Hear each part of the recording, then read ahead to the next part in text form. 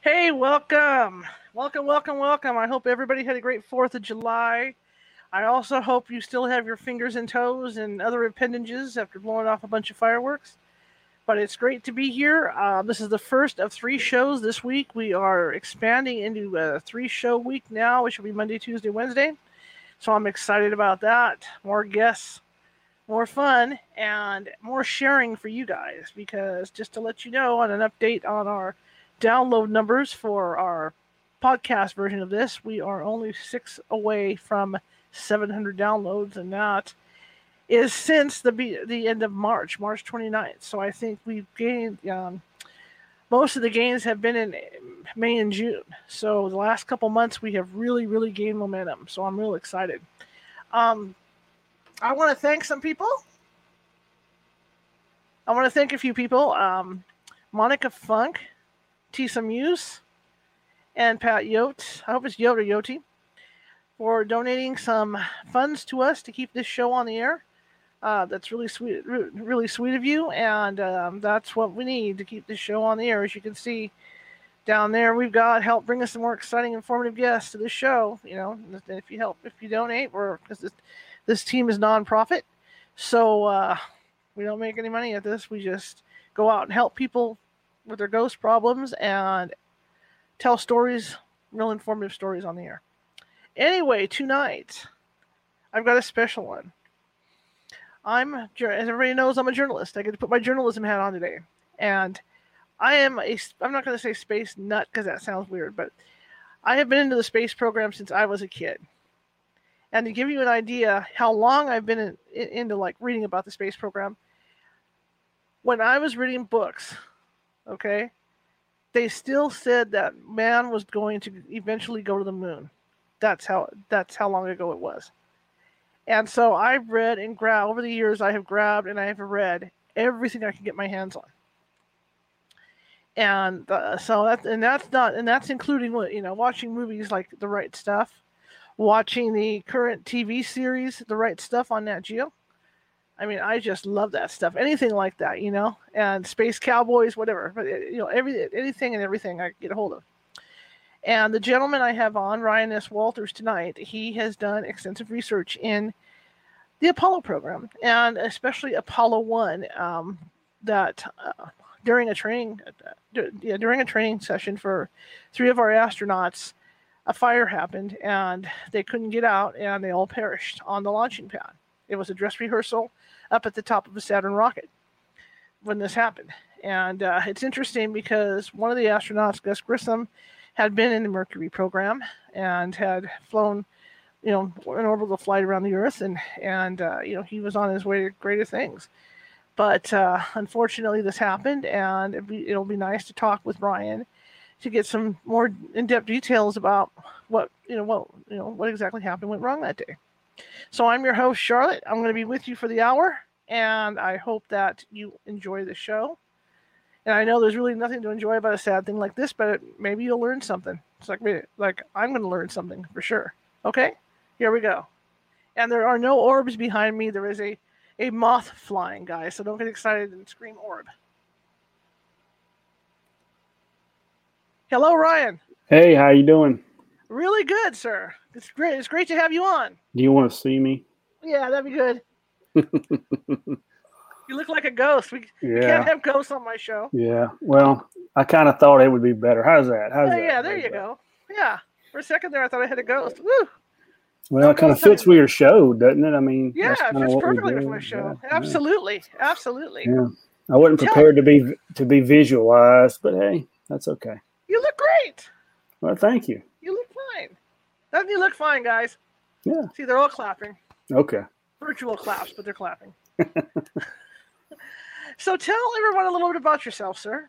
Well, I live in North Texas. I teach history at Collin College, 2-year college at the Wiley, Texas campus. I'm a historian and a writer, and there's not actually not that much to tell. Other than that, I'm a pretty boring guy.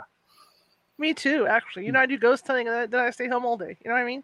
That's right. it. Listen to evidence, and that's it. I get my. I have my books, and you know, Yeah. I like a dusty archives. You know, I'm that kind of guy. You know.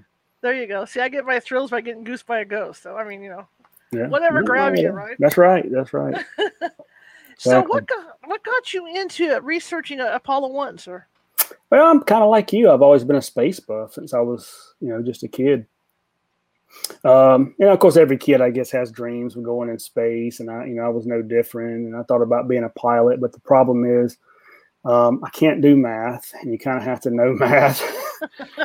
And if you can see, I can't see either. So they don't let you fly if you can't do math and you can't see. You're not going very far. But I'm a historian, so I just enjoyed that aspect of history. It's a good part of the Cold War, and you have to keep that really in the Cold War context. And I always wanted to do a book on the space program. Generally, what I do is political history. Mm-hmm. I've written on politics, and you know, I got a book coming out on Warren Harding in February, and I'm working one on Vietnam. So I usually do that kind of stuff. But I said, you know, I want to do something on the space program, and I thought about different aspects. But I said, you know, nobody's really done one on the Apollo 1 fire and why that was important. So I got to thinking about that one night, and I said, you know, I think I need to look into that. And there's only been one book that was written back in 1969, a couple of years after the fire, and it was really a very anti-NASA polemic, really trashed the space program. It's called Murder on Pad 34. So you kind of give you an idea of what it was about. I mean, you don't have to. That's the kind of book you don't even have to read. I mean, you know what the guy's going to say about it. So we need something. We need to be updated. We need because these guys. There's a danger that this part of history might get lost. I mean, I teach my students, but you'd be surprised how many people don't really know that there was a tragedy back in the Apollo days. They know about Challenger or Columbia, but they don't know about the Apollo tragedy. And it's very, very important because we wouldn't have made the moon, in my opinion, without that tragedy. Right. And poor Gus Grissom, he really got it. I mean, he got it the first time around, and then he really got it this time. Yeah, he had a little problem on his Mercury mission. Most people have seen The Right Stuff, probably familiar with what happened on his Mercury mission. Gus Grissom was, as you said, an original Mercury astronaut. He was the second American in space. Like Alan Shepard did a simple suborbital flight, July the 21st, 1961. And then because those suborbitals are only up and down. Right. About 15 minutes. We didn't have a booster strong enough to get us in orbit in 1961. And when he splashed down, the hatch blew. Spacecraft filled with water. He nearly drowned, and it sank to the bottom of the Atlantic Ocean. He had to answer a lot of questions because a lot of people thought it was pilot error, that he had somehow maybe panicked and hit the button or had something loose around in the spacecraft and blew the hatch. So he had a lot of questions. He wasn't received as a hero after his mission, and he had to kind of, you know, sort of rebuild his image. But he bounced back with Gemini. The Gemini program after Mercury was very successful, and Gus Grissom was a major part of that. He was one of the main. He was basically the only astronaut. He's one of the best engineers in the Corps, and they put him in charge of helping construct and build the Gemini spacecraft. And they nicknamed it the Gus Mobile because he was so much a part of that. And of course, he was a natural to be the first Apollo commander. What do you think, really quick before we get into this, what do you think of the new TV series? Oh, I liked it. Of course, you know they canceled it. I didn't know that. Mm-hmm. Oh, that's a bummer. I was looking forward to another season. They did a good job on it, I thought, with the actors and the quality of the production. I was really interested in it. and watched all the episodes. But yeah, I think it's only been about a month or so ago they announced that they were canceling it. I don't know if they'll pick it up later. I don't know if this is because of COVID. I mean, Disney's lost a lot of money. They may bring it back. I hope they do, because I didn't really like the movie. Yeah, the that was a 1983 great film. show. And also, there's a lot of significance to that now, because that woman, what is her name? That 82-year-old astronaut is going to be going up with Jeff Bezos. Oh yeah, right. Exactly. Remember in the movie or the TV show, they were starting to train the women to be astronauts. Right. Yeah, and some of the Mercury wives were involved in that. Yeah, I thought that was pretty interesting. I was kind of happy to see him do that. So I'll be watching that. A lot more of that stuff going on. I think didn't Branson say he was going up this month? Yeah. Everybody's going in space all of a sudden. Well, I just thought it was interesting with the TV series, because I had no idea that any of the wives knew how to fly. Yeah, apparently several of them did. There's actually a good book on that called The Mercury 13, about some of the early women pilots and wanting to be, of course, back in those days. Of course, the Russians sent one up in the 60s. The first woman in space was by the Russians, and we didn't send one up until Sally Ride in 1983, I think. So we were behind the curve on that one. But yeah, a lot of them wanted to do that. They just weren't allowed to. Now, with the Apollo missions, because there was that issue with the door with Gus Grissom, right? But people don't. I don't know if it was for sure the same with the Apollo missions, but what people don't realize is when these guys were put in these capsules, it wasn't like they could pop a door open. They literally wrenched them in those things and shut the door, right? Right. In the original Mercury program, they had explosive bolts that they put in there to blow it out if you needed to get out. And that was upon splashdown. But they finally determined, for the most part, that it was probably a technical malfunction on Gus's capsule. And so they got to thinking about it. They said, what if that happens in space? They're all dead. I mean, the crew's dead in a microsecond. You're dead before you know you're dead. That's how fast it'll kill you in space. So they took the explosive bolts out. Okay. And in the original Apollo capsule that they constructed, what they called the Block 1s, the one that killed Gus, Ed White, and Roger Chaffee in the Apollo 1 disaster, was a very complex hatch that took several minutes to get off. I mean, you had to unlatch all these latches all the way around it. It took, 4, 5, 6 minutes to get all of that loose and opened, because you had an inner hatch that opened to the inside, an outer hatch, and then an outer cover. So you get a fire inside the capsule. There's no way you can get out. Right. And it's just that's just what's so interesting about it. It was Gus's Mercury mission that caused him to take the explosive bolts out, and then he's the one that got killed from that complex hatch. Now they changed that hatch after that, and they didn't have explosive bolts, but you could get it open in about 3 seconds. So they did completely change the design of that hatch. Did they not, when they designed the new one, did they not take that into consideration? Because I mean, or were they so cocky with these flights? Like it was with the space shuttle, because we got up so many times, nobody thought in their wildest dreams that the thing was going to blow. Exactly.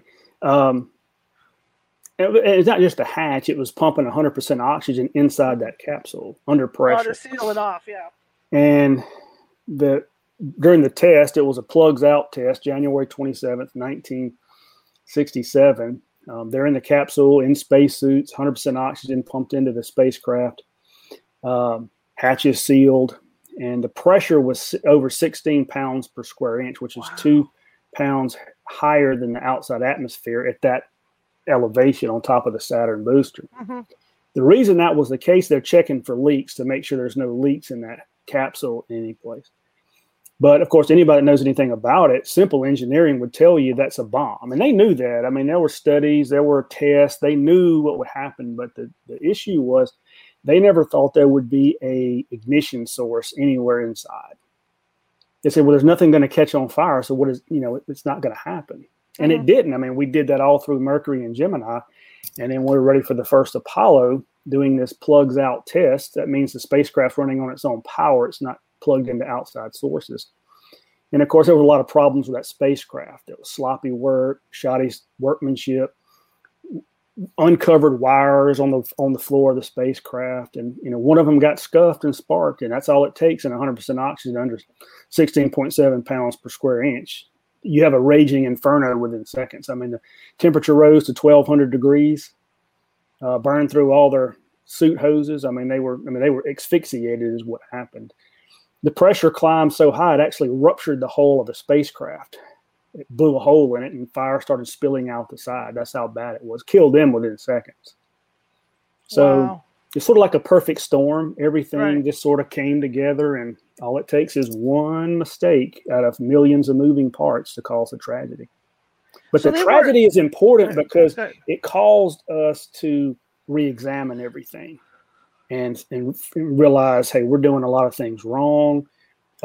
This hunk of junk spacecraft ain't going anywhere. We need to redesign the entire thing. And they did.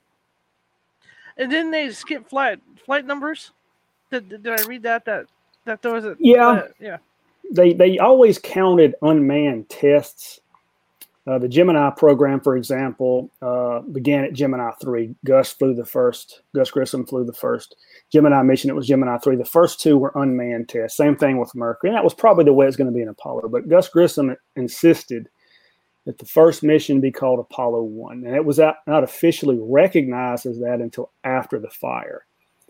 They had a technical number for it, AS-204, which has to do with the manufacturing and the number of the spacecraft that came off the line. It was just sort of a working number for it. So probably if they had stuck with the same system, it probably wouldn't have been.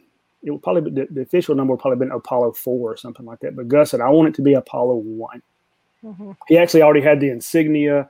The mission patch made that said Apollo 1. They were wearing them on their spacesuits, but of course NASA after the fire said, yeah, we're going to officially call this Apollo 1. But the first manned Apollo mission that actually got off the ground was Apollo 7. So all the other ones in between that were tests of the Saturn 1B booster, the Saturn 5 booster. They tested the capsule, put it in orbit, and then let it come back down. So there were a number of unmanned tests that they counted. When did they go to more than one astronaut on those flights? Was it with Gemini? Gemini, yeah. Mercury was just a one-man little capsule. If you've ever seen one at a museum, not so sure I'd have wanted to be in that going around the Earth. There's not a lot of room in there. But Gemini looks a lot like the Mercury capsule. It's just bigger. It was a two-man thing, but it's no different than you and I sitting in the front seat of a sports car. Mm-hmm. And remember, Gemini 7 was a long-distance mission. Right. There are two guys that went around the Earth for 14 days. So I always tell my students and others, I say, go get in your car and sit in the front seat with somebody and get strapped in and put a helmet on and then imagine sitting there for 2 weeks.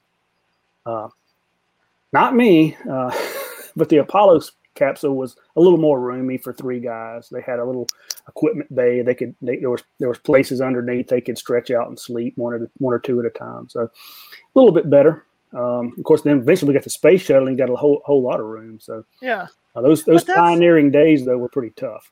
But that's why they had all the tests they had too, because they were testing them for their mental stability too, because they were going to be so crammed up and claustrophobic and stuff. Right. When you were particularly in those early days, because there were so many unknowns. That's why they put them such crazy tests. If you've seen the Right Stuff movie in 1983, all this crazy stuff they did to them because they didn't know. We didn't know anything about space. Some people didn't think humans could operate in space at all. Particularly for 2 or 3 weeks, they may not even survive. We just didn't know a lot about it, so they put them through a lot of crazy tests. But that was one thing they tested. You would think, well, they're military test pilots; they're used to being claustrophobic, but they would put them in these little bitty rooms for several days and see who flipped out. Because the last thing you want is somebody orbiting the Earth or going to the moon and all of a sudden get claustrophobic and flip out on you. You can't have that. One of the reasons why they picked not just military pilots originally, they picked test pilots. And that's a different breed of pilot there. I mean, these guys are used to getting an untested aircraft every day, not knowing if they're going to get killed that day or not. About a 25% chance they would get killed every time they did it. So that's a special type of astronaut. It's a special type. That's why they call it the right stuff. We can't really define it. They just have the right stuff to be able to do it. But again, they would put maybe 100 candidates through all of these tests, psychological tests and physical tests, medical tests, and they would only pick 7 or 8 or 10 or 12 or however many they needed for that particular group. So a lot of them didn't make the cut for whatever reason. And there might be a medical reason, because you had scientists saying, well, he's got a little heart flutter. We better not. We just didn't know anything about it. And that's what these guys were doing. We learned more as the programs progressed. I mean, we know a ton more about space than we did in the early Mercury days. Here's a quick question. We'll kind of come to the future now.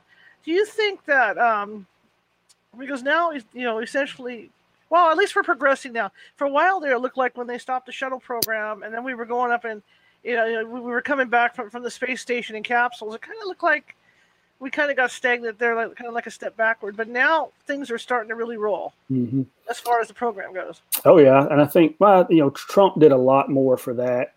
But I think also too we've got SpaceX, and then you got Blue Origin, Jeff Bezos's company, Richard Branson's company. Because in the old days we had competition from the Soviets. We had to win the Cold War. It was a philosophical contest, ideological contest, as much as it was anything else. But this, I think, SpaceX is doing a lot of good things, and we'll see what happens this month with Branson and Bezos and some of the others. But I'm glad to see we're doing what we're doing. And we went back to the original system. We got away from the shuttle system, and we've gone back to a rocket with a capsule on top, which is the way it should be done. And there's a couple of I think they're planning to do a test, I think, of one of the capsules, I think sometime this year, an unmanned test. Hopefully we'll get it in gear and get NASA back in space, because I've always thought it was embarrassing that the United States of America, we have to hitch a ride with the Russians, at tens of millions of dollars a pop to get our guys up to the space. Of course, now we're using SpaceX, but I'm hoping we can get our capsule in orbit pretty soon.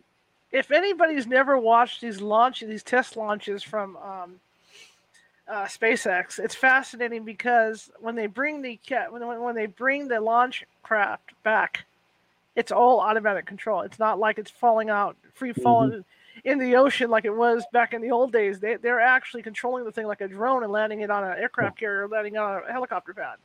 Oh yeah, the technology and the know-how has progressed tremendously. The technology in these spacecraft are pretty phenomenal. I mean, when you consider the Apollo guidance computer, and if you've seen the movie Apollo 13, you see a lot of the use of the guidance computer. Right. And of course, what you see in that movie, which is good, is the guys on the ground using their slide rules and making their calculations, and they call up the spacecraft the coordinates, because that computer, even though it was top of the line for the day, couldn't calculate trajectory. It could keep the spacecraft aligned, but it couldn't calculate it. If you have an iPhone, your average iPhone is 8 million times more powerful than that guidance computer on Apollo. But you look at the technology we're seeing now with SpaceX and some of these, this is top of the line stuff. So it's pretty remarkable. Not only seeing them bring the spacecraft back, but see their booster come back and land on that barge. Yeah, that is incredible. That is what's people kind of laughed and didn't think they could pull that off, but they've gotten better and better, and they hardly miss now. Oh yeah, and then I remember too. I remember the first computers.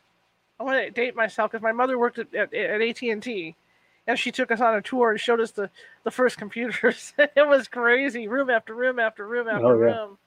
We used to fill up an entire room. Now, like I said, your phone. I tell my students all the time. I said, the technology you walk around with every day is just phenomenal, and way past anything I ever thought of when I was in school. Well, just like the space shuttle, the stuff they were using on the space shuttle, you had better home computers. Oh, absolutely. More powerful home computers at the time. And they got rid of it, and I'm not saying we shouldn't have. I mean, you're really dealing with 1970s technology. Well, yeah. Is when it was designed. I know they probably made some changes and updates, but still it's 1970s design. I think the dream was like the old dream of we were going to have landing strips on the moon and stuff, which would have been fine. I mean, that would have been fine for the shuttle, but that never transpired. And so you have to move on from that. And if you go back to the capsule, that's what you're going to have to do, to reach your goals and stuff. Well, I think we probably could be much further on. You think about the team we had together during Apollo. It was incredible. the people that worked at NASA, the contractors and subcontractors, and a lot of people have thought about that and said, we were at the height of our technological achievement in the late 60s, early 70s. What if we had kept that same energy and drive and determination in all of these years? Where would we be today? Mm-hmm. Probably on Mars. I mean, who knows? Yeah. But it's got to become cost effective, or they're not going to be interested in doing it. Yeah, exactly. Of course, they're talking about a moon base because they think that's the best way to go to Mars is to launch from the moon, and maybe that's the case. So, but I think it's good that the private companies are out there doing that because they're going to push it more than the government will. So I'm all for it. I'm rah, rah, rah. Oh, I think it's neat. I think it's neat to. This is a great age to be in. It's like being back in the Apollo time. Oh yeah, it is. It's very exciting. Alive to watch this stuff. I just wish it wasn't so expensive. They auctioned off a seat on Bezos's flight. What did it go for? $28 million. Yeah. I think the starting bid was 2.8. I said, well, I'm already out of it, and I can't even. So folks like us, we're probably out of it. But somebody asked me if I would go. But we might be lucky to get on. What was it? Is it the C5? What's that airplane that can go into orbit?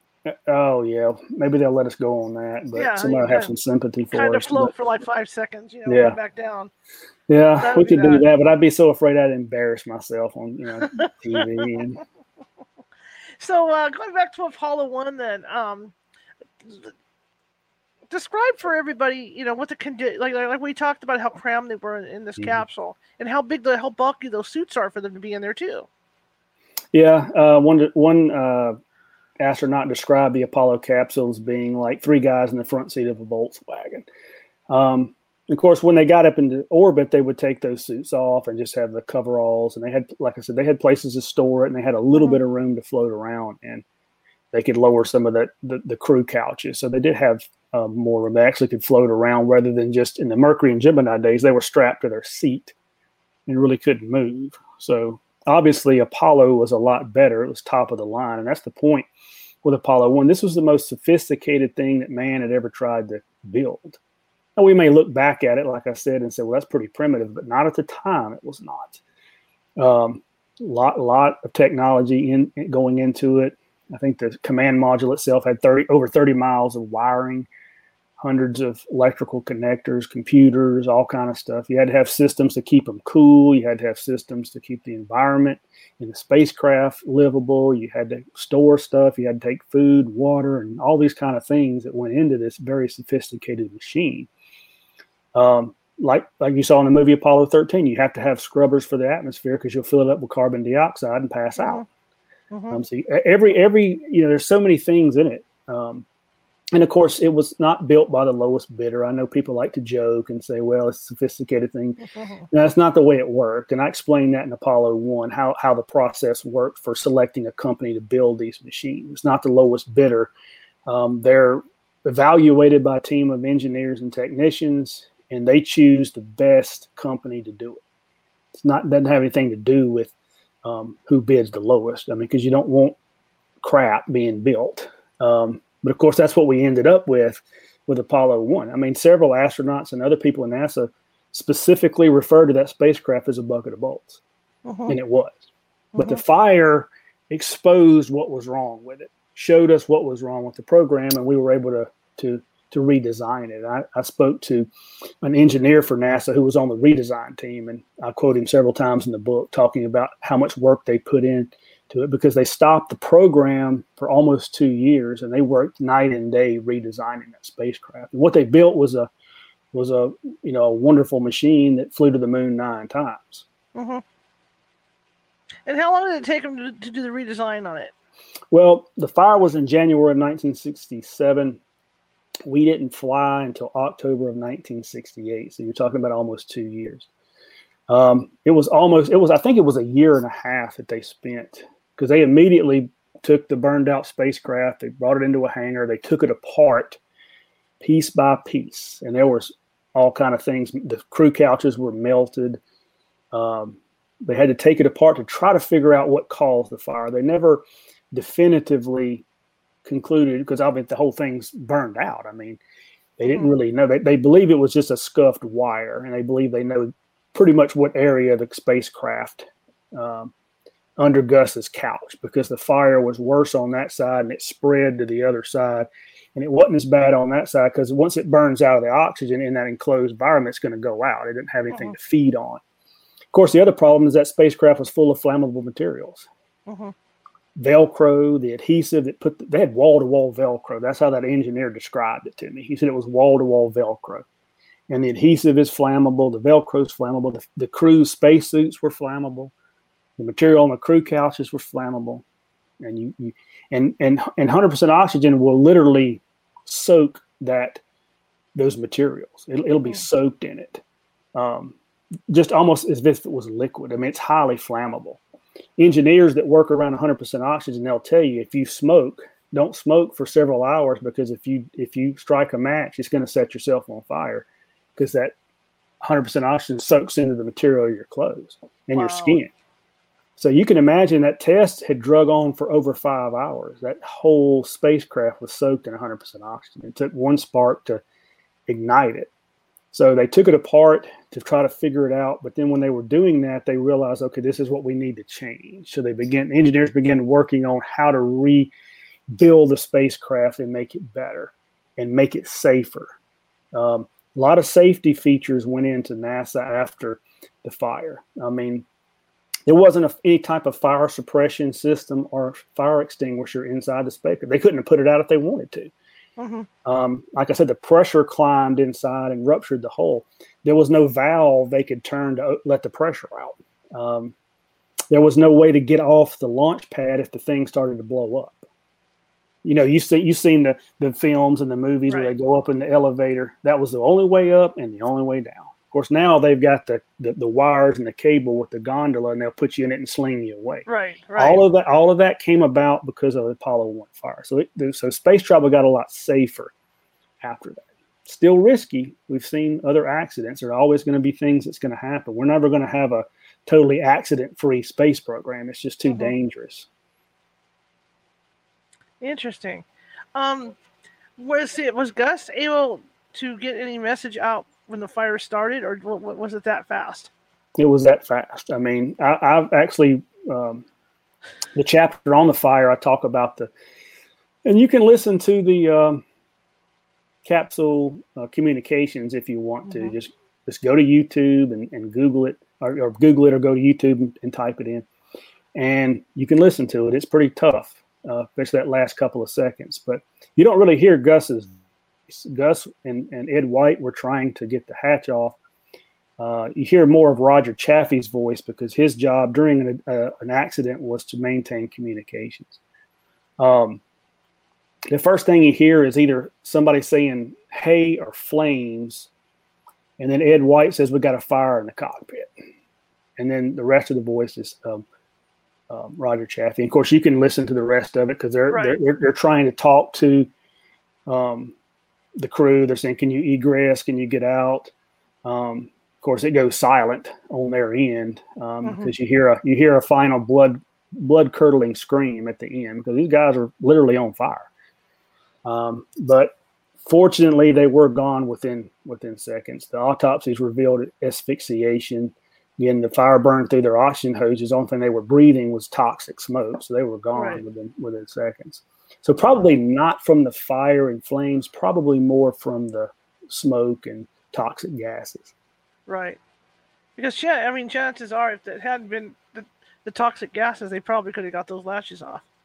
Sure. I mean, they certainly could have if they had explosive bolts or that other hatch they had later. I mean, they could have got them out in seconds and probably saved their lives, some of those safety features. But again, people just didn't think that would ever happen. They just didn't think that ever be an ignition source. Nothing's going to spark inside the spacecraft. But they delivered that capsule to Cape Canaveral in August of 1966, and NASA issued a certificate of worthiness.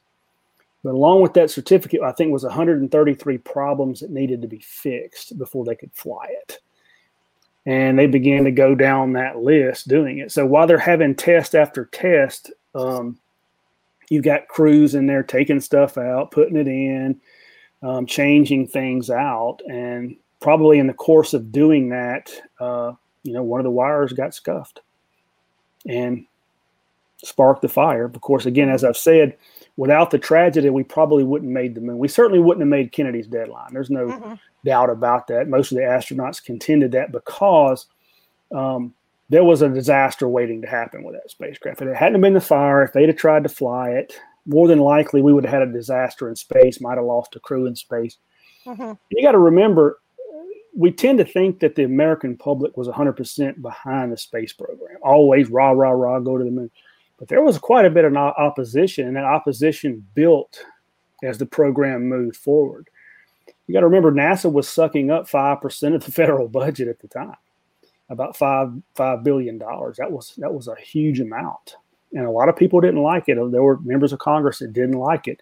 They said, we need to be spending this on schools and other things. Of course, but they just kept going. And so there was a lot of opposition. After the fire, the opposition actually rose to a majority in one poll to end the program, that it wasn't worth the cost. So that was a concern. But but I think the problem was in the 60s, it was pretty turbulent. You had Vietnam and all that kind of stuff going on. And of course, people, the protests in the street and all that kind of stuff happening kind of gave NASA some cover to work for that, 18, 19, 20 months that they had the program stopped and they could redesign everything. That's it. That's very interesting. Did they put the fire out, or did they have to wait for the fire to go out? Well, when the spacecraft ruptured, the hull ruptured. It actually, because there's people in the White Room, you probably know what the White Room is up at the top, and that's where you see the astronauts climbing into the capsule. You have technicians there and engineers. When it ruptured, the force knocked everybody off their feet, and the flames were coming out on the side of the spacecraft. And these guys kind of had to retreat, but a lot of them got together and grabbed their firefighting equipment and got in there and started spraying it down and getting the fire out. The fire had burned itself out inside, but they had to make sure, because now understand, the Saturn booster was not fuel. They don't fuel those things until they're about to go up. But the escape rocket that's on top of the capsule, if you've seen Apollo 13, when they get in space,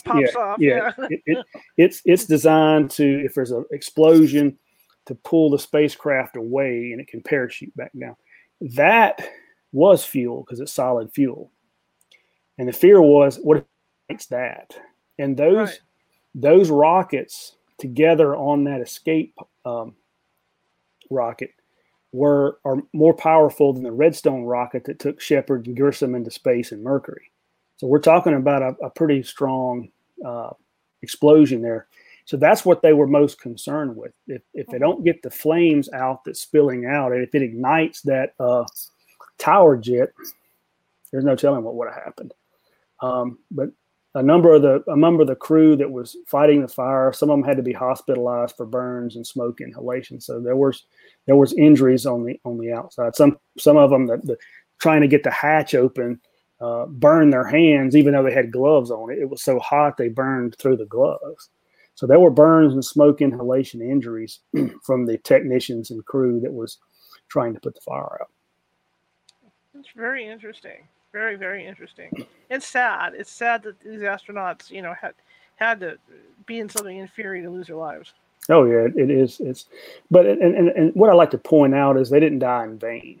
I have a really good cartoon in the back, or like a newspaper drawing of Armstrong putting the flag on the moon, but it's got the ghosts of Grissom, White, and Chaffee putting it up as well, because we wouldn't have made it without them. I don't believe we would have made it at all. And so they've been given credit for that, and they should be given credit. So they didn't die in vain. The program moved forward just like they wanted it to. They all gave an interview, a national televised interview before the test. And all of them were asked that question, and all of them said the same thing. Keep going. The program should go forward. If we die, this is just part of it. Don't shut it down because somebody dies.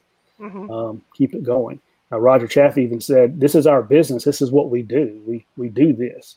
We have to see if this thing's going to work. And the only way we're going to see that is if we climb inside of it and fly." So they were of that opinion. Were the wives present for the test or not? No, they were actually at home and had to be told. I actually go into the wives. I included them. They should be included. I talk about the wives several times, the wives of the astronauts in general, what they had to endure and go through, and what they did on a daily basis, because their husbands worked 25 hours a day, 8 days a week on the space program, and the wives were building the homes and running the household and tending to the kids and things like that. But no, they had to be told. NASA sent people to tell them.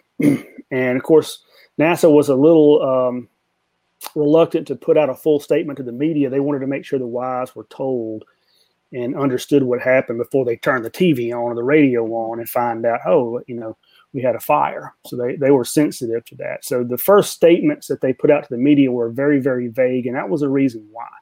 They weren't lying. We would like to tell the wives before they find out about it from Walter Cronkite.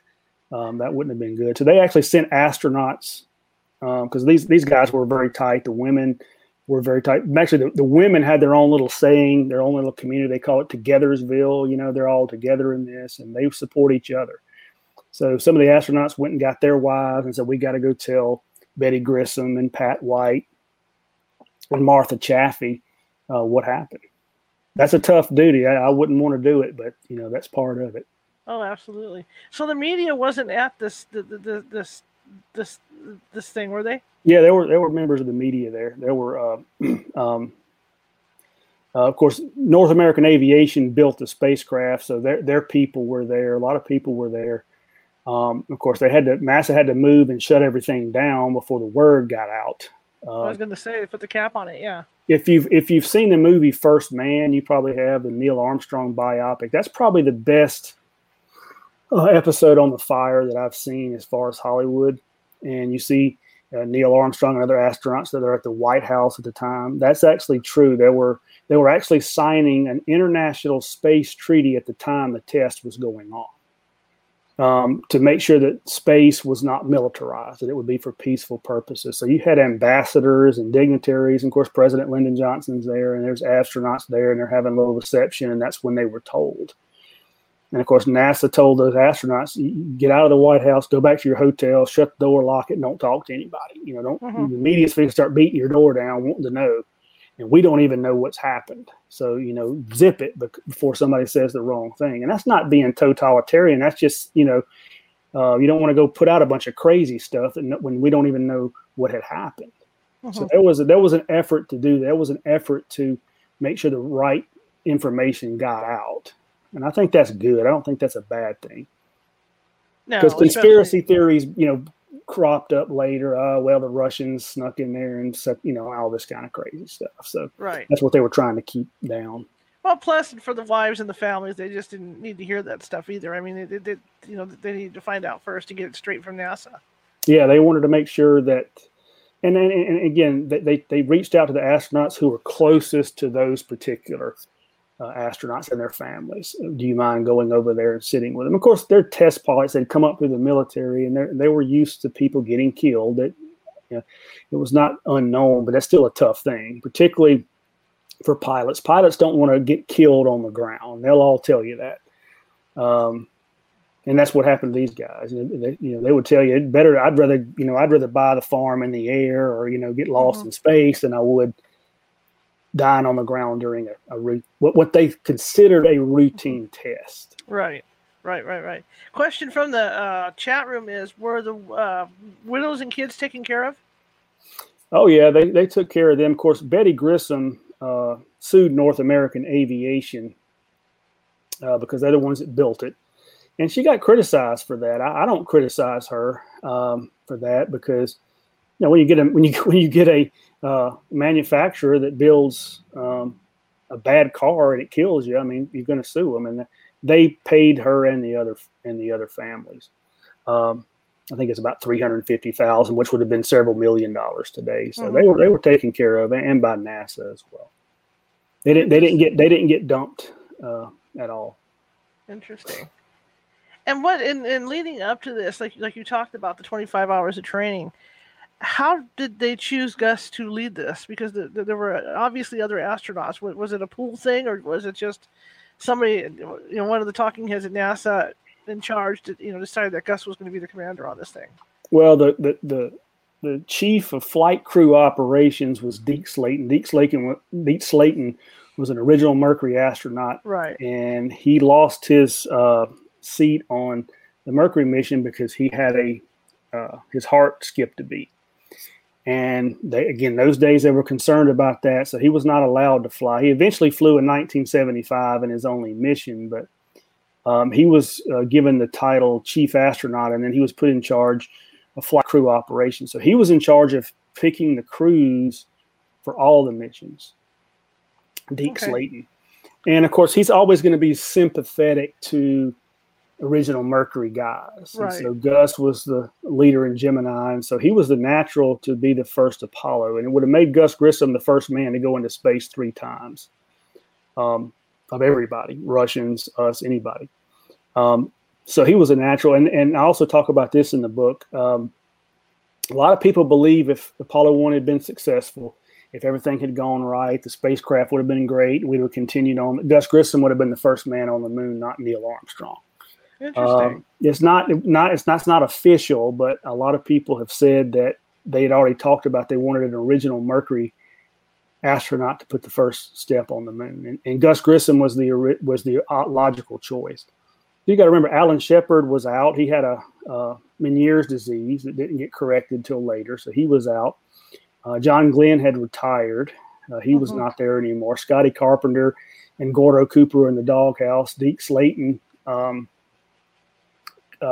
couldn't fly. Wally Schirra was the only one left besides Gus. So Gus was probably the natural one to do that. And that was the story, that he was going to be the first man on the moon, which probably would have happened.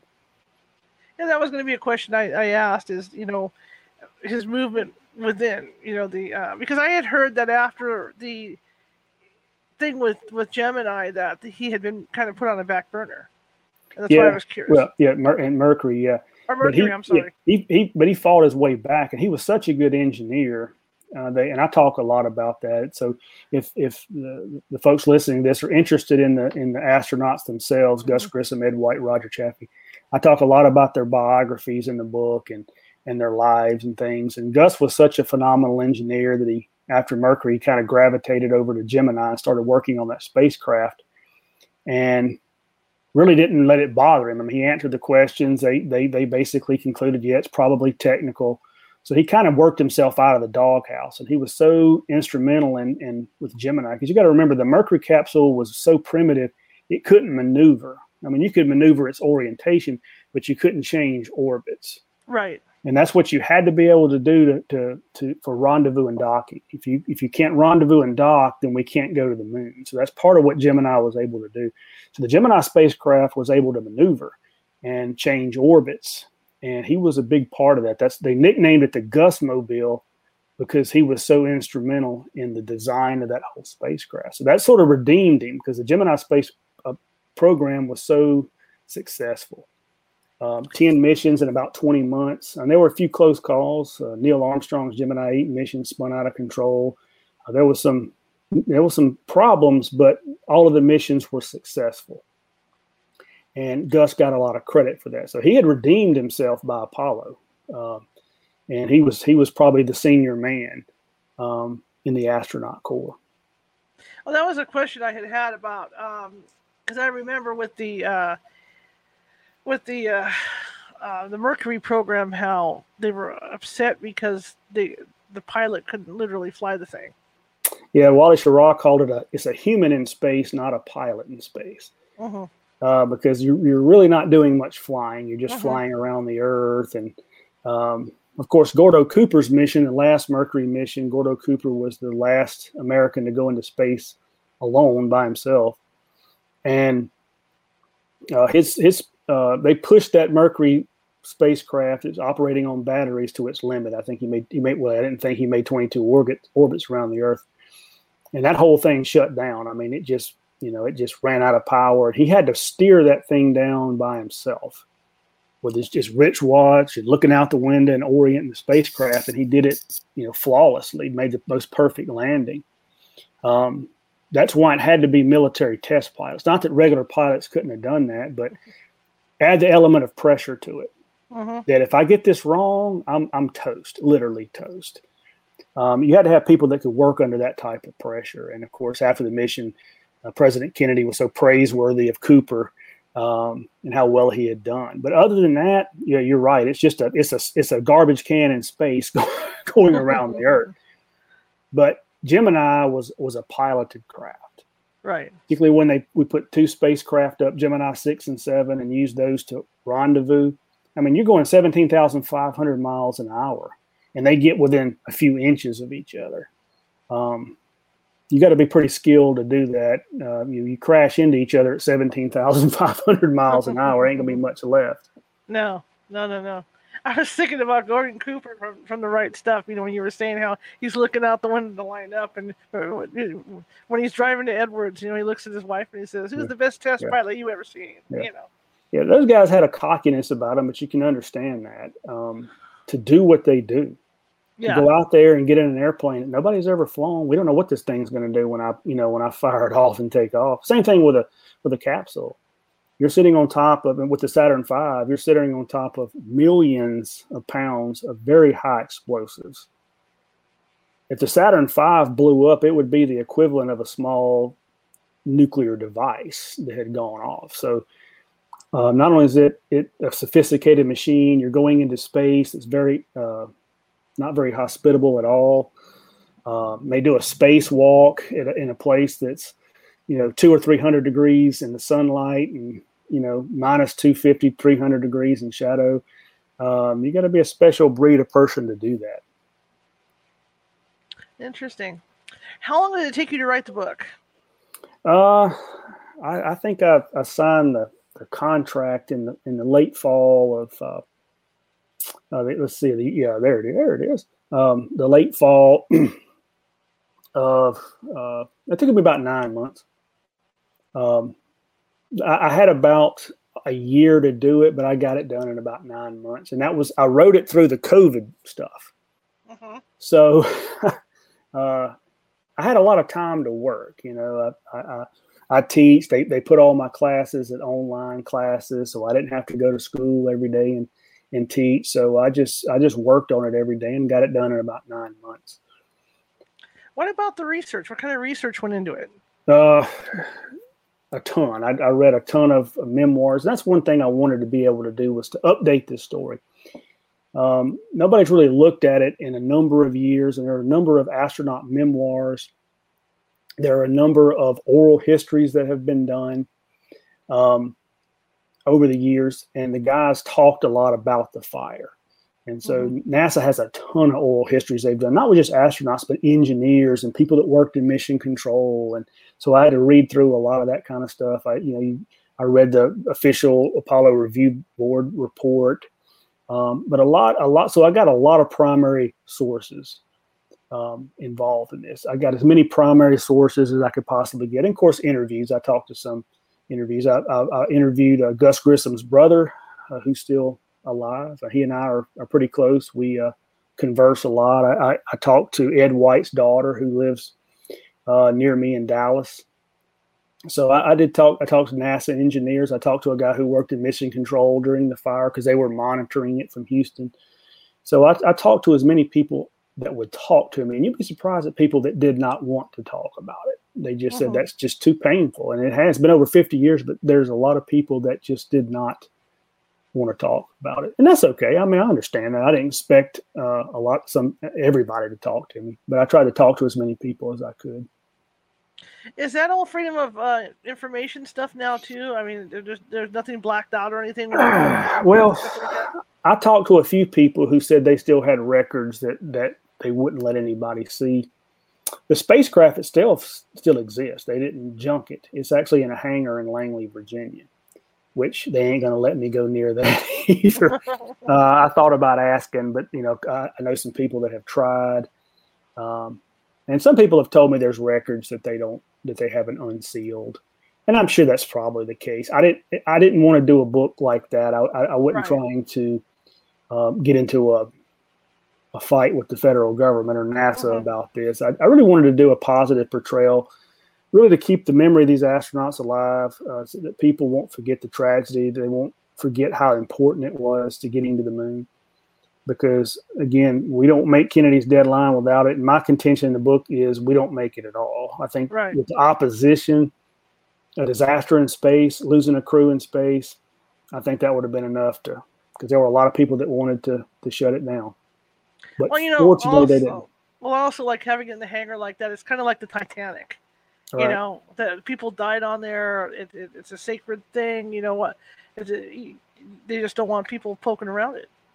Well, that's true. And Gus Grissom's brother told me he's got an idea. I don't know if they'll ever do it. He wants them to out of the pad where it happened is still there in the Cape. They haven't torn it down, and when you can do a tour, they actually take you out there. He wanted to bury it there where the pad is, sort of have an official burial and actually put it in the ground, entomb it in the ground. I said that's probably a really good idea.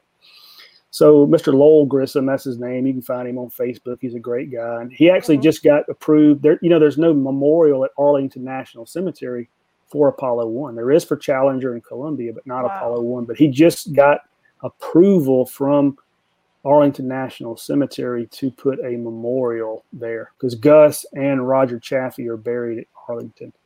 Ed White's buried at West Point. He went to the military academy at West Point, so he wanted to be buried there. So, but there will be soon an Apollo 1 memorial at Arlington. I think that's a good thing. Yeah. One question I had, I know this is kind of morbid, but I guess the bodies were in there after it burned, right? There was enough left for them to do an autopsy. Yeah, there was. And they left him in there for several hours. It was a while before they could get in there and get him out. I want to say it was 7 or 8 hours before they could get him out because it was just completely destroyed. You can Google it and look at the pictures, and everything melted in there. And, of course, they realized the fire, as I said earlier, was worse on Gus's side.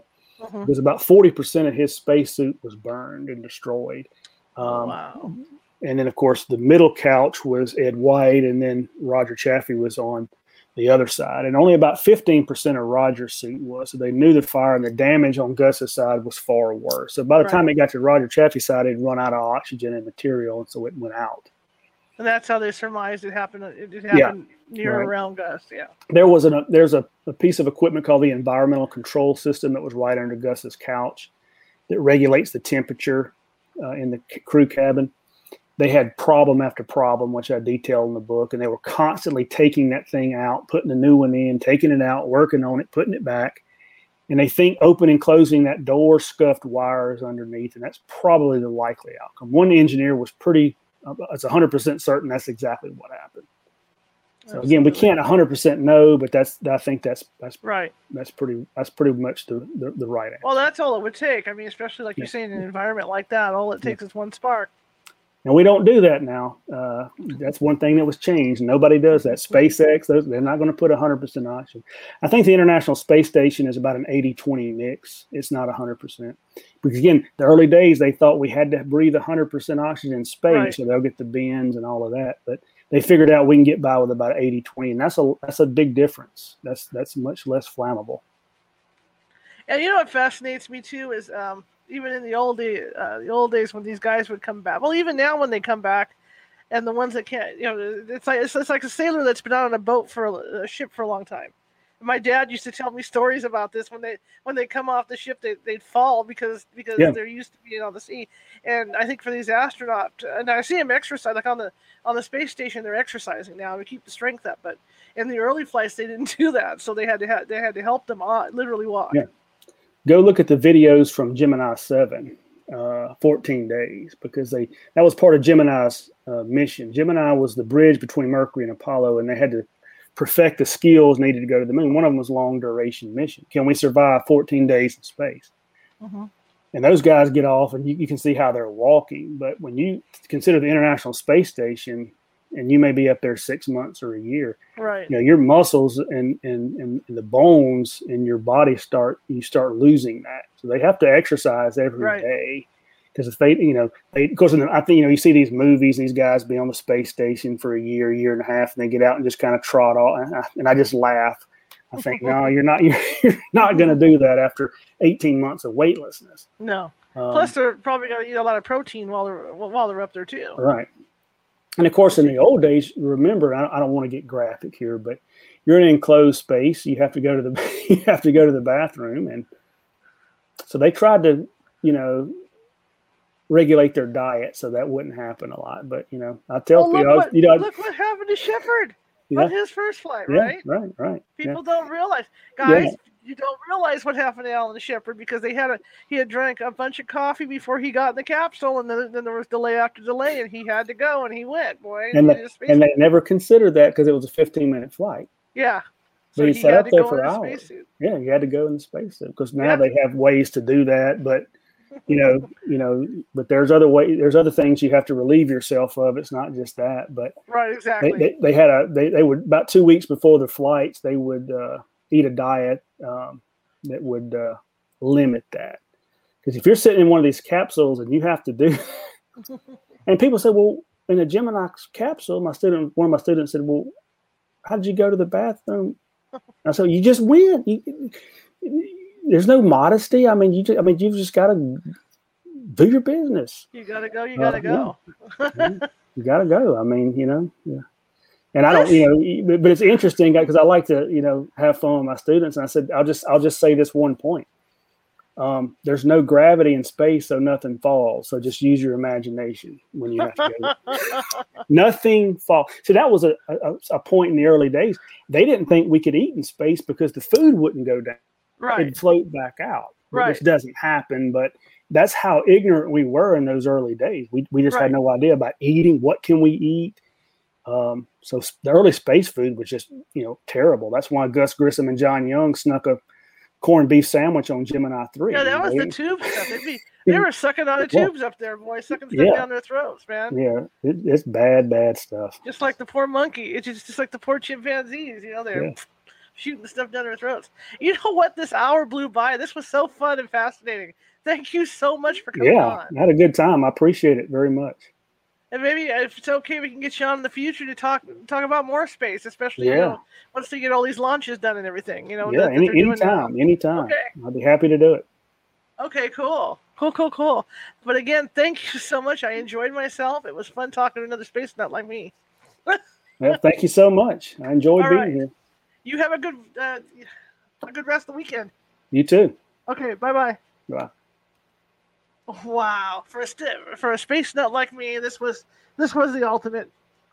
Anyhow, thank you so much, and I thank you guys for coming in on your weekend off, because I know a lot of people have today off, but I really enjoyed this, and I hope you did too, and I hope you learned a little bit about what those poor astronauts had to go through in the early days of the space program, because it was something. And tomorrow, our first Tuesday, well, not our first Tuesday doing a show, but our first Tuesday that we're going to be doing multi-shows, I've got a gentleman coming on named Mike Patterson, who had an encounter with the Sasquatch at the age, I believe, of 12 or 14. And since then, he had been really intrigued by what he saw. So he kept going back to see if he could find more Sasquatch. And over the years, he did. And he's got some very interesting recordings of voices of the Sasquatch that he's recorded. He's done a lot of research, and he runs a page on Facebook called, I believe it's Ontario Sasquatch. And he's got a lot of interesting evidence there. But what stands out are the voices. I had the gentleman from Sierra, when they call Sierra Sounds out, from the Sasquatch voices up around Sonora, up here in California. And to me, the voices kind of sounded Asian when the Sasquatch were talking back and forth. But I think you're going to be in for a surprise tomorrow, because if what Mike has gathered is true, it is going to set everything on its ear about what we know about, this myth for Sasquatch. So it's a good show to look forward to tomorrow. On Wednesday, we're going to be here, and we are going to have a guest who's a demonologist come on. And she's been working demonology for years with her husband, who has now passed away. And combined, they have like 80 years of experience handling demonology cases. So that's going to be a pretty good show. Now, our numbers. We talked about the numbers the last show. We talked about the numbers at the beginning of this show. Our numbers are rising. It's exciting to watch them rise. Finally, we worked real hard to do this. But I can't do it without you guys sharing. Share with 5, 6 people. Tell them about the show. You like the show, share it. You don't like the show, share it. Because we're trying to build our audience, and it's starting to work. It's been a slow process, and I'm getting really excited here, and I'm trying to do more things. That's why I'm adding more shows so we can build even more. Also, you see that little ticker thing moving at the bottom? Well, like I said, California Haunts is a non-profit organization, and every dime we make goes into buying new equipment and other things, and also this show.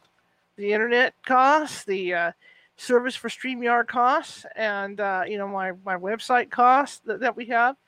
So anything you could donate would be great, to help keep us going. And like I said, I want to do another thank you to Pat Yote, Monica Funk, and Tisa Muse for donating the past couple months, because every little bit helps, and so this is just wonderful. And again, we're going to get our Patreon up and running. I finally got the stuff I need for that. T-shirts, you guys can, if you want T-shirts, you can purchase those on the website at www.californiahauntsradio.com. Also, any shows that you've missed, I'm going to be updating June. I haven't got June done, but I'll have June all updated. Plus this show, and see a replay of this show, and then go back to the archives. You can go all the way back to September for these shows. So it's a good place to check that out. Let's see, did I forget anything? Blah, blah, blah. Oh, yeah, T-shirts, right? And I'm also thinking about sunglasses. If you guys be willing to wear California Haunts sunglasses, if I can get that put together. So anyway, I want to thank you all for coming today, and I will see you tomorrow, because I'm excited about it. I know you guys are getting excited for these shows, and thanks so much. I know it's a holiday weekend, and I'm trying to move this as I move. There we go. I know this is a holiday weekend, and everybody, had things to do, and it was gracious of you to come. So I want to say goodnight, and I will see you tomorrow at 6:25 or 6:30, whenever you get on to do this. Bye-bye.